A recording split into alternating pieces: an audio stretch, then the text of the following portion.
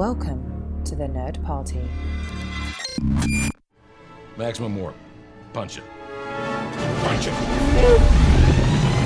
Punch it, Bishop! Punch it. Punch that shit! Let's punch it.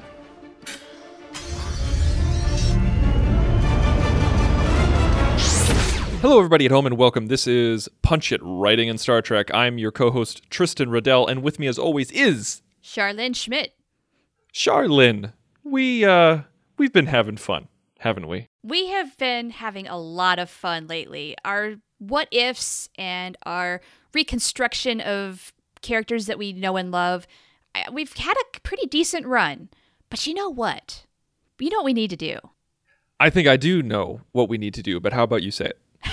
Sure.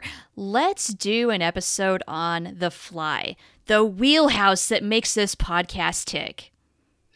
This was basically this concept, the on the fly, which so much of our stuff is on the fly, like when we find either a plot hole or a character gap or we do a what if story, so much of it is on the fly. True. And you guys are listening to it, not live, but you're listening to it live to tape. But this one specifically on the fly is we have no concept, no character, no series, no nothing, no backstory, absolutely nothing to go off of. Yep, we start from scratch. It is completely on the fly with the whiteboard swiped clean. And that's what we're going to be doing today. And again, like we have nothing in mind, nothing to go off of. So let's go ahead and get to that today, because we've been getting a lot of positive feedback on our what ifs and our character changes and everything like that. But you need a break. I mean, all things, you need to take a rest on all things. All good things are great in moderation. So we don't want to exhaust this nice little streak that we've been on. We do need to change it up just a little bit. And also, I think for our creative minds, this exercise is really good for us because we really do start from nothing. And then what you hear is exactly as it goes. I mean, we're at a point now on this podcast where we really don't edit that much. We just do this. A little how the sausage is made, so to speak. It's true, actually. I was actually just interviewed about the Nerd Party, and I'll give you guys details on that later on. It's for a website publication. But cool. One thing that I was talking about was how Punch It is made versus how my other show, Nerd Nuptial, is made, and how much easier it is to record in person, because like I live with my wife, obviously, and so I can, we can record and we do live to tape and then boom, intro and outro and it's done. But you and I are recording, like I'm in the Chicagoland area, you're in the Los Angeles area. And so we've been recording remotely ever since we started this, 7 years ago, this partnership together. Since 2012, baby. But we've been doing it so much that we're almost to live to tape. Like that's pretty much what it is, like that, and what we can do. Yeah, it's really close. Barring internet difficulties, that's kind of the one thing that we do take out. Yes, absolutely. There are certain times when we accidentally interrupt each other, or we're like, "Oh, hey, Char, why are you frozen in the face?" Oh, that's why, because the internet's crap. Right. Yes. And as we record this, it's raining in Los Angeles, heaven forbid, and our infrastructure can't handle any kind of weather whatsoever. So we're taking a calculated risk today. I used to live in Los Angeles for a brief period of time. Yeah, you need to come back, man. One of my favorite, I remember, because I didn't quite understand this, is that like I was walking in Los Angeles, which is something people don't do. I was walking rare. And it was barely raining. I'm saying barely raining. I mean, like I was walking down the street and very comfortable, wasn't blinking or rushing from door to door. Yeah. It was misting. It's like in the Midwest, you wouldn't even register it as water. And then I saw all these signs on all these business doors that said closed due to the rain. Yep, that's how Los Angeles works. If there is so much as a drop of rain, everything stops. I was like, as this Midwestern boy is walking through Los Angeles, I'm just like, what on earth is going on? Yeah, it was a little bit of a shock to me at first. Also, the way the highways just come to a standstill, even more than usual, is it's pretty sad and dangerous. And basically, you have one of two choices. You either don't go out, just don't go out. you stay home. It's like a snow day, only it's a rain day. Or you take your chances and you are having, sometimes double the regular commute that you would normally have. And in LA, a commute of an hour one way is not unheard of at all. So it's crazy town. This got me thinking. Okay, so to bring it back to Star Trek, that's one thing that we don't get a lot of daily life in Star Trek, like daily civilian life. That's something that I've always been interested in, and I know that it wouldn't make a great show, and there's a reason why we don't really see it. And remember when Discovery was coming out, and then they were saying that they were going to be doing other shows and spinoffs and things like that. People are like, "Oh, I would love to see X, Y, and Z," and they're never any good. Those ideas are never any good. They're just like, "Oh, I want to see a Star Trek medical show," and I'm just like, why? And I want to see a Star Trek law show. I was like, it's fiction, it's sci-fi, everything's made up. Okay, guys, we already have ER. We've had how many incarnations of NCIS and Law and Order? Goodness. I mean, those shows exist. We don't need Star Trek spin on that. Now, that said, we do know that the Picard show is coming out late next year. We just got that announcement as we're recording today, and I'm pretty stoked. That probably means trailers next summer at San Diego Comic-Con or even Star Trek Las Vegas. And so, hooray. That's really not that much time if you think about it, if they stick to it, because you remember how often they pushed off Discovery? I just now remember that. Yeah. Good point. That's not set in stone. And the hope is if they do end up needing to take more time, that it's worth the wait. I have a feeling it will be. I expect a good quality. Patrick Stewart wouldn't sign on for anything. It's not like he needs the money. It's true. Now, to go back to what I was saying, with civilian daily life in Star Trek, how is commuting wise, say you're living in France and you want to work in San Francisco, you would just beam. Right. But that's impractical for everybody. So or is it? That's okay. Would it be? What if we wrote a story about this, about average daily life on Earth? Oh, come on. There's got to be some way we can make this interesting. For a short story, like a little 15-page story, we can outline this. We can do this. Well, okay, so what if we turn we could turn it on its head. Instead of doing a what if narrative story, what if we talk about what is 24th century life like? What does that look like from our heads and from what we know? Like, you and I both have an encyclopedic knowledge of Star Trek, so what does it look like? So you say maybe it's not impractical, but I think it would be. I mean, we got some in the novels where, I think in the Homecoming novels, where I think Janeway was going out with some friends and they all went to the teleporter hub or whatever, something like that, like the local transportation room and a teleport, whatever it's called. Yeah, and, some sort of public transportation system. It's just beaming.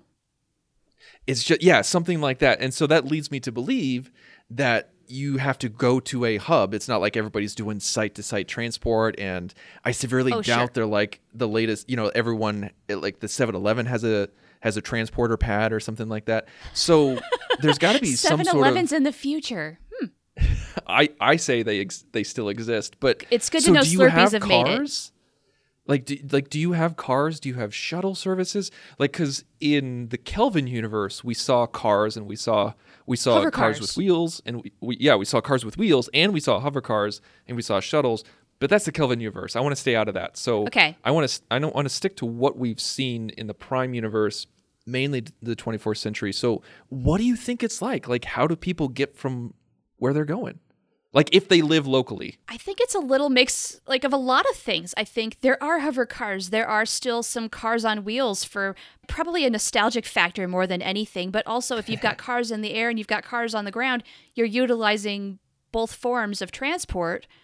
Mm-hmm. Maybe people can get around a little more easily. And maybe if, say, on the ground, if you have a shorter trip that takes 5 minutes, that's just as fast as going in the air. But if you go in the air, maybe you can go longer distances in a quicker time than you can on the ground. The difference between driving and flying, essentially.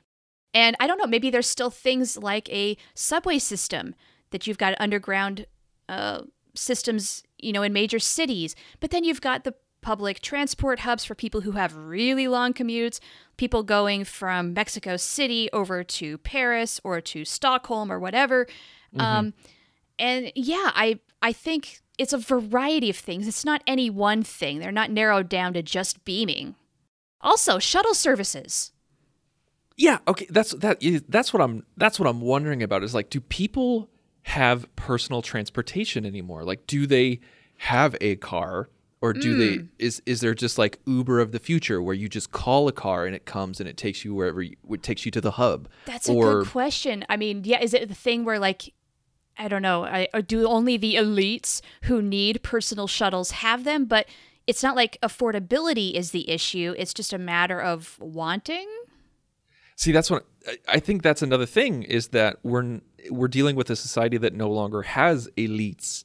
You know, so That's true. the elites, quote unquote, would really be like high. I don't know. It wouldn't necessarily be ranking due to wealth. It would be maybe power and necessity. So like Admiral Paris might have a personal shuttle, but your average person who, I don't know, is a biologist, maybe not. Maybe they have to use the public transport hub.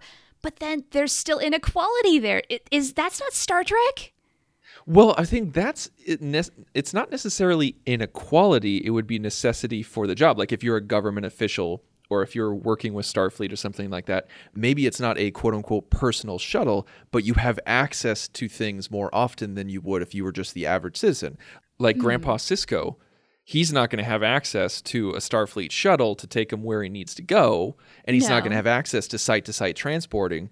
But if Admiral Paris clicks on his communicator and says, "I need to get to Paris now," you know, like so, and then he's going to get that site-to-site transport because he's an admiral in Starfleet. But true. Joe Schmo contacts somebody and says like, "Hey, I need to get to Zimbabwe in like 10 seconds." They're going to say, "Go screw," you know, like then, you know, like get a like. Or I don't know, does Sisko have his own personal shuttle that isn't quite that instantaneous, but he has access to it whenever he wants, sort of like how most of us have our own car? I think I choose to believe that it's a little bit different. Again, like I know we saw a lot of this in the Kelvin universe, but I'm ignoring it because we never really saw it. I love like when Uber and Lyft came out, I was all on board. I was like, this is fantastic. This is the future. This is amazing. Because I hate taxis, but I love Uber because everything's done through the app. I don't have to worry about tipping because it's all incorporated into the app. I click where I want to go. Somebody comes by, picks me up, and then drops me off. And then I wave if I like them and then walk away. And I feel like because there's no longer the driving, like because as Picard said, is that the accumulation of wealth is no longer the driving force in our lives. I feel like the need for that kind of personal property isn't really necessary if you have a ride available to you. And also, by this time, we would have drones. By the 24th century, drones would be absolutely perfected. So if you needed to get to a transport hub and you don't feel the need to own a car, then you call one, it comes and pick you up and takes you to a hub, or it's like a shuttle service where multiple people get picked up and you go to the hub or something like that. Because already they're kind of dealing with that kind of thing, testing that kind of thing. Like they want to make personal helicopters a thing. Where like you have a helicopter pilot, but it's a smaller helicopter, and it can hold like 8 people. And you all go to the top, like you go to a skyscraper or something like that, and then, or like to the tallest building in your area, and you all meet there at the same time, and then they take you downtown. Like if you live in the suburbs, you have this helicopter ride that takes you to downtown, and so it's not, you don't have to own a helicopter. You just pay a fare, and so they make it economical. So if we're already dealing with this kind of thing happening in the next 10, 15 years, then by the 24th century, it's got to be even more simplified than that. Right. You would think and you would hope. Yeah, okay. you would think and you would hope, exactly. Yeah, let's say you're not close to a beaming station or what have you. You call for a shuttle, something dispatches, and it's on its way, and there it be, and you pilot it wherever the heck you want. And also think about 911 in the future. Yeah. Like 911, like I've been phasered, my foot's fallen off. They say, okay, we'll beam you to the operating room right now. Right. Yeah, you don't even have to dispatch paramedics. You can go to them. And in that instance, I would say a site-to-site beam is necessary. Right. And so no matter who you are, whether you're Admiral Paris or Joe Schmo, like you're going to get that site-to-site transport. Right. Okay, then that's cool. I want to live in that future. Yeah, exactly. And free healthcare. Oh my God, concept. Yes. Okay, now that is an amazing idea right there. That is Star Trek at its finest, knowing that that's a thing. So besides transportation. Yeah, let's talk about, housing. Let's talk about that. What does that look like? How does housing work? How does that look like? Because, here's a question. Do we know how many people live on Earth in the 24th century? 9 billion. 9 billion. Okay, so it's roughly about the same amount as there are on Earth right now. Well, there's 7 billion right now. I thought we surpassed that. Oh, God, did we? Oh, I don't actually know, and I won't look it up right now, but I had a feeling that we surpassed that. I don't know. I just had this weird feeling that we already hit 9 billion. We are at 7.7 billion right now. Oh, okay. Well, and that's already too many. So we're already facing certain challenges with population on Earth right now at 7 billion. Mm-hmm. So 9 billion. We've got 2 billion more people on Earth. This tells me a couple of things. We probably need to start building upward, especially in major cities, assuming that major cities are still hubs on planet Earth, which it seems like they are. San Francisco is still San Francisco and what have you. Yeah. So you got to build upward because the sprawl, it doesn't matter as much with transporting and what have you, but it does strike me that that would be the way to go. So do a lot more people live in things like apartments? I think with 1.5 billion more, I know this sounds like a ridiculous statement, but in terms of the Earth, that is not that much more than what we're dealing with now. I know it sounds ridiculous, but it's really not. Because think about when we were little, it was closer to what, 5 billion or something like that? Yeah. Well, and in the 24th century, things like pollution and resource management are very different. Right. We won't have to worry about garbage as much. We won't have to worry about resources as much. Like water distribution, clean water. Renewable energy or anything like that. And so that's the thing is that take some of the deserts in Africa and the Middle East and even in Mexico or the Western United States, those areas would become more livable and more serviceable towards humans because we've been able to become masters of our own environment in a way that we're not now. Like if we can terraform Mars, we can add greenhouses to the Sudan. We can do that in the 24th century. So I feel like we'll be able to. I feel like you'll definitely go up a little bit, like you said, but I feel like we would go out a little bit more too. Like in the areas that are more inhospitable right now, like we would be able to take a section of the Sahara and figure out how to make that livable. Certainly. Yeah, it would be a much more stable environment than things are now and much more controlled. Yes, much more control because we have the weather net and everything like that, which we know is a thing. And also because we have, just because there's 9 billion entities, 9 billion souls on Earth, doesn't mean they're all human. And True. It does mean that there could be billions and billions and billions and billions more elsewhere. Oh, yeah, absolutely. We know humans are all over the galaxy now.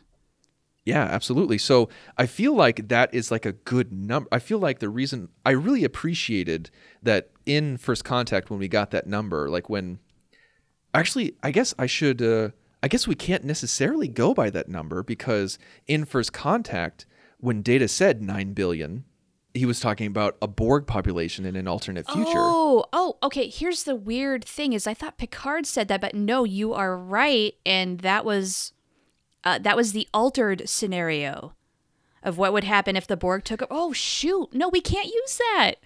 I for lack of a better number, let's use that. Yeah. You know what this also tells us, assuming that this is a correct number, regardless of the timeline, is that things have leveled off in terms of human population growth. Things did have to reach a certain level of sustainability, which is not a bad thing. I mean, the human race is not going extinct with 9 billion people. It's just not. And especially with advances in medical care, people are living a good quality of life. It's not like a plague is going to wipe us out. No, and unless the Zindi came by, that's pretty much sure, or a Borg invasion. I mean, there's certainly possibilities here, but the point being, humans are doing very well. And there's, I think, maybe less of a need to just, explosively reproduce because people aren't dying off before they're 30.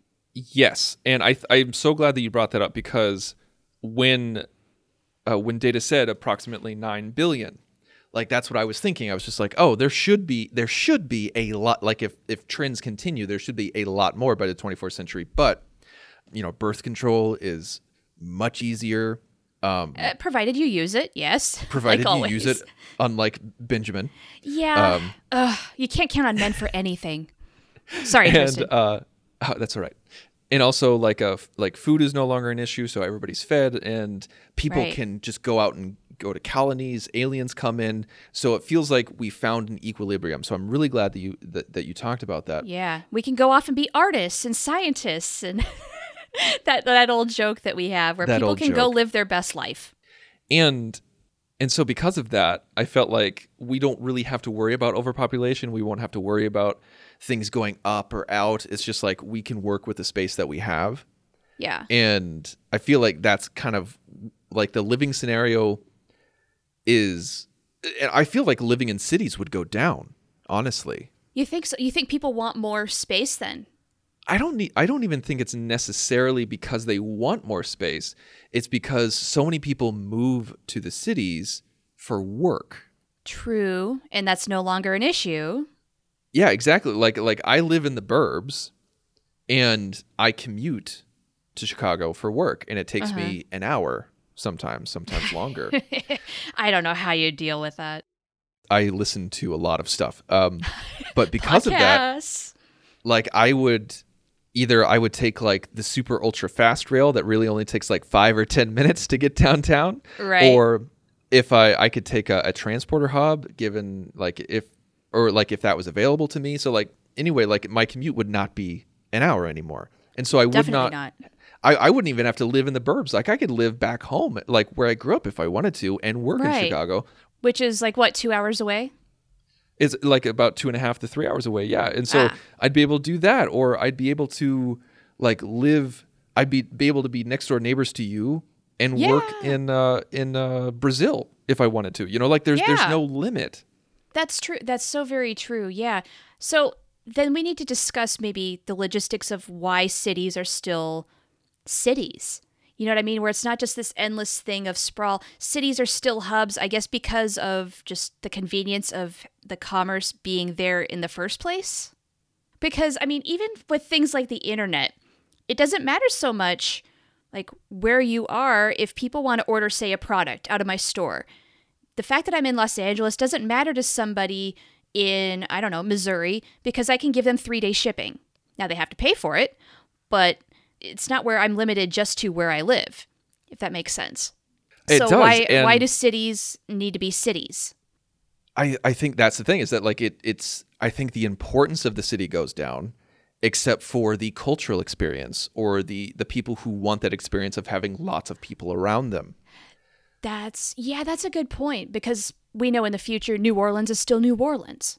And San Francisco is still San Francisco, and Paris is still Paris. I mean, we so know it's a and cultural London tradition. is still London. Yeah. Okay, so and there are going to always be people who want to be surrounded by millions of other people. They want the busy city life. They want the hustle and the bustle. Whereas there's going to be people who want to live way out in the boonies, Picard's Vineyard, and live a simpler, quieter life, where your next neighbor is 5 miles away. That's my dream. That's the dream for me, is to have a house in the middle of nowhere, but still have access to everything that I want to have access to. See, now I kind of played both sides against the middle. I'm in the suburbs of LA, but I've got proximity to the action in the big city if I want it. but I'm not in the middle of it. I'm not going to get bombarded by constant noise and the constant bombardment of the intensity that is living in a city. I have my nice quiet townhome in the suburbs, so I feel like I get the best of both worlds in that way. But I don't want to live in the middle of nowhere. I lived in Wyoming, and even though I was in a city there, that was too much for me. Well, see, that's the thing, though, is that you can live in the middle of nowhere and still have downtown shopping at your fingertips. And you wouldn't have to trek 10 miles to the nearest grocery store. You know, like you would have the shuttle service, you would have the transporting it if you need it and everything like that. Now, okay, I wanted to look up one of my favorite quotes, and I feel like the 24th century is a great encapsulation of this and an environmental message, because like we were talking about how we no longer have to worry about world hunger, we don't have to worry about drought, we don't have to worry about war, disease, and famine. And obviously we're talking about humans when we're dealing with that, because we don't want to wipe ourselves out, but at the same time we don't want to wipe out the environment. Right. And this is my favorite David Attenborough quote. And the reason why I'm thinking about this is because I feel like maybe by the 21st century we will get this right. So here's his quote, David Attenborough. Using his burgeoning intelligence, this most successful of all mammals has exploited the environment to produce food for an ever-increasing population. Instead of controlling the environment for the benefit of the population, perhaps it's time we control the population to allow the survival of the environment. It's absolutely true. This reminds me of a bit that George Carlin did on one of his HBO specials where he talked about the planet. People say save the planet. No. The planet is going to be fine. The people are the ones that are going to go extinct because we're killing off ourselves. We're not killing off the planet. The planet will be fine. It might take millions of years, but after a while, once the human race is gone, if it ever goes out, we're just going to be a little footnote in the history of the Earth, much like the dinosaurs. The planet will be fine. We are the ones that are going away. I watched a movie last night that was... Have you ever heard of the movie Downsizing? No. It's a movie with Matt Damon where Matt Damon. Sorry, Matt Damon. Where technology exists where you can get shrunk to 5 inches tall. And so people are doing it because if you have, like, say, $100,000, that would be an equivalent of $12 million as a miniature person. Okay. And so people are doing that, and they have these little tiny communities and everything like that. And they marketed it as a comedy, like, oh, look at this comedy with a wacky premise. That's how the movie was for like the first 20 minutes. And then after that, it was a serious drama about environmentalism. And I'm just like, what the hell am I watching? And it was not a good movie, but the message was good. Dang. For the most part. There was a lot wrong with it. But regardless, there was one quote that I really loved from it. And like they were dealing with the extinction of the human race. And one guy was saying 200,000 years for humans. That's ridiculous. We'll barely be a footnote in history. Even the alligator has been around for 200 million years. Yep. They're going to live on. Cockroaches will live on, and the ants forever. So with Star Trek, since we don't have to worry about that anymore, you and I have actually talked about this at length. I don't know if we've done it on Punch It, but we've done it on To the Journey, our previous Star Trek show, where we talked about the beauty of choosing a career without having to worry about money. Yes. Again, people can be artists, scientists, whatever they choose to be. And because they don't have to make money, they can cultivate that however they want. They can go at their pace. They can be as good as they want to be. It's like everybody has the chance to be the master at whatever they choose to be. I feel like there's always that question of, well, what about the lazy people? You know, what about the people who don't want to work? There's always going to be a section of the population that's like that. They want to be lowlives. They just want to take and not give back. And it's a very anti-Starfleet ideal, but that is human nature.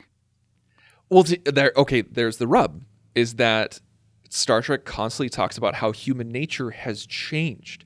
We have evolved as a society.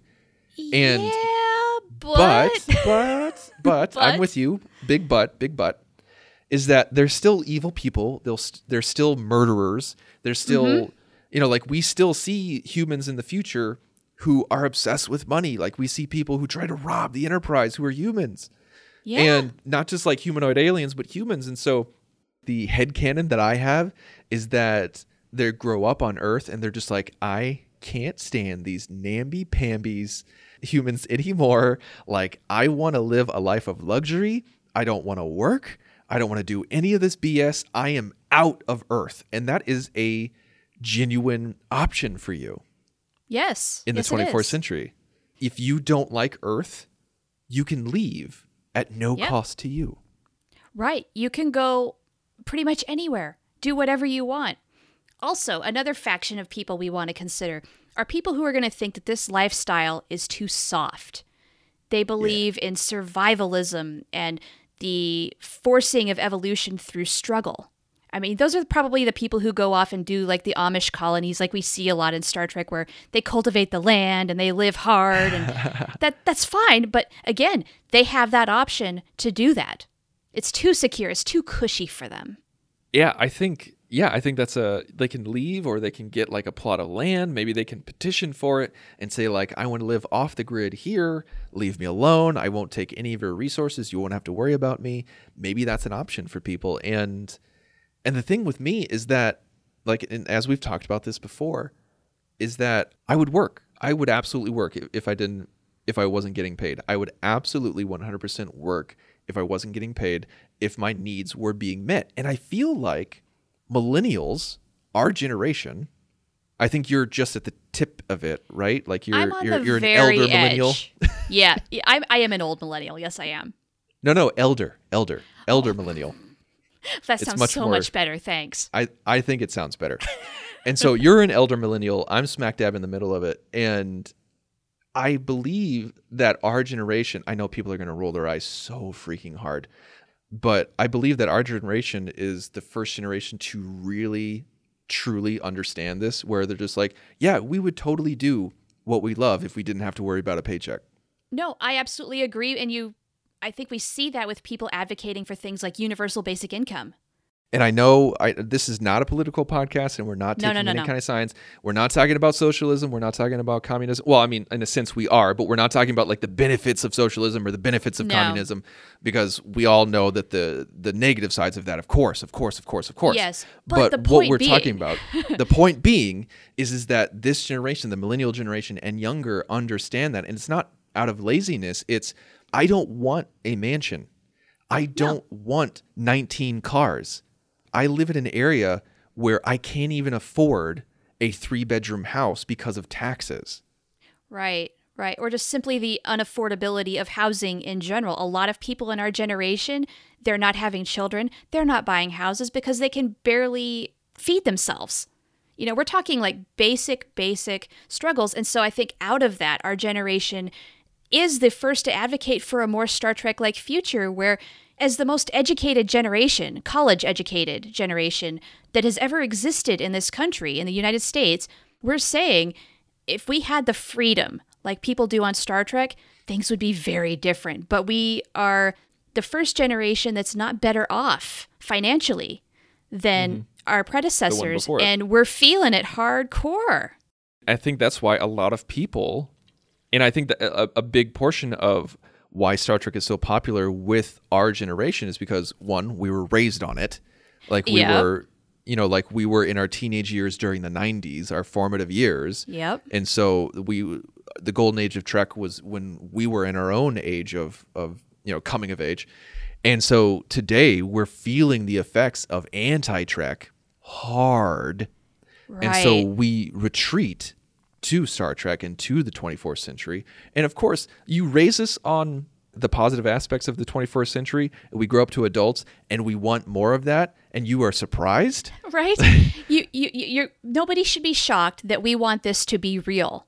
Star Trek, it is our ideal, and we want to create that world. I hope our generation and those that come after us do.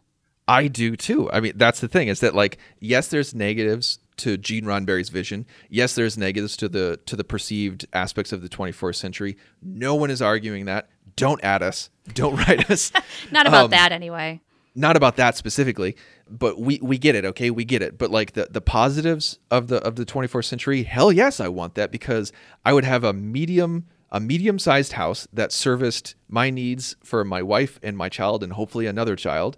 And I would still work, whether that was in the video industry or my wife and I would run a theater or something like that. And there would no longer be any of this crazy comment about how, you're not really contributing to the economy, so you're worthless. Well, screw you. I'm contributing to society. Right. Yeah. I know about this dream that you and your wife have of running a theater. And I honestly think in the 24th century, that is exactly what you would be doing, because financially, you wouldn't have to worry about providing for your family. You could be just in pursuit of the arts. And it makes you wonder, how do you get that space? Like, say my wife and I were in the 24th century. We had a house. We're educated. We have a child. Do you requisition? Like, what do you requisition? Like, how does that happen? Like, oh, we want to open a theater. Well, you don't need to go to a bank to get a loan. So No. do you go to the city board and say, I'd like to open a theater? And they're like, sure, I guess, if you have a good reason or if you have a business plan. Something. Or you have an idea Yeah. of how it would work and we can allot this space for you.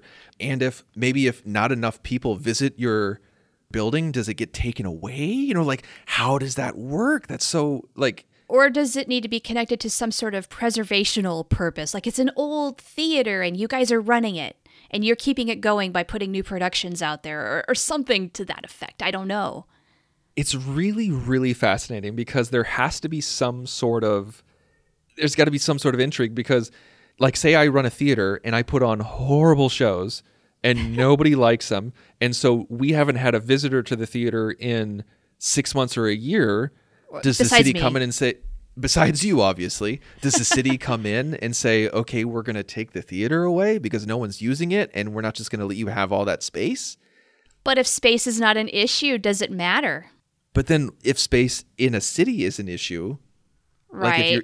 if you're downtown, I mean, space is going to be an issue because they can't just give everybody everything.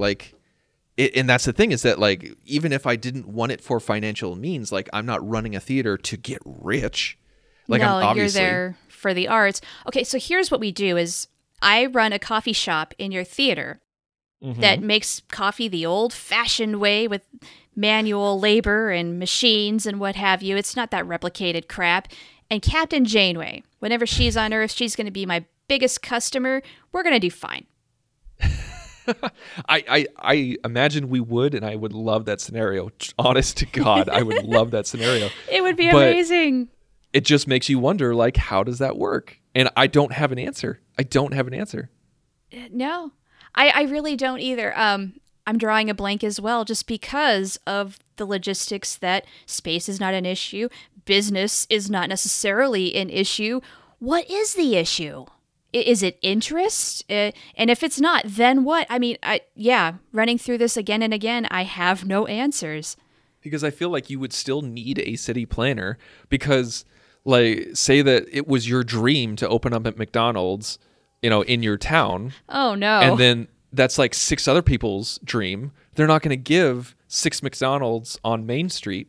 The city planner's not going to allow that. So how does that work? So what you're saying is McDonald's is going to go away. Better food for everybody. That's a really good question. This is something I would love to know the input of our listeners. How do you guys see this? Do you have answers for us? Because I think we've kind of hit a roadblock here. How exactly do you envision this working? Is it not too terribly different from what we experience in our world? Or is there something that we're missing that we're just not thinking of? Yeah, and like I'm sure that there are plenty of educated economists out there who City listen planners? to our show, or city planners, or people who have worked in architecture or development or anything like that. I'm sure that we have some listeners like that. So like if you are one of those people and you have some insight how it could potentially work, let us know.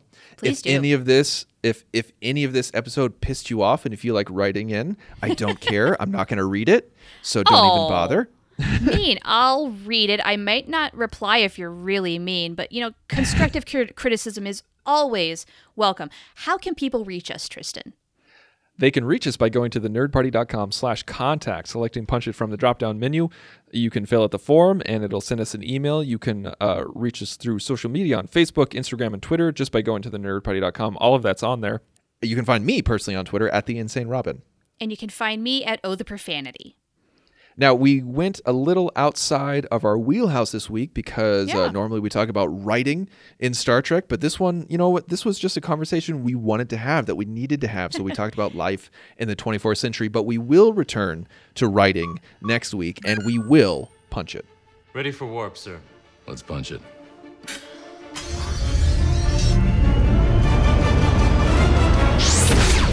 Join the revolution.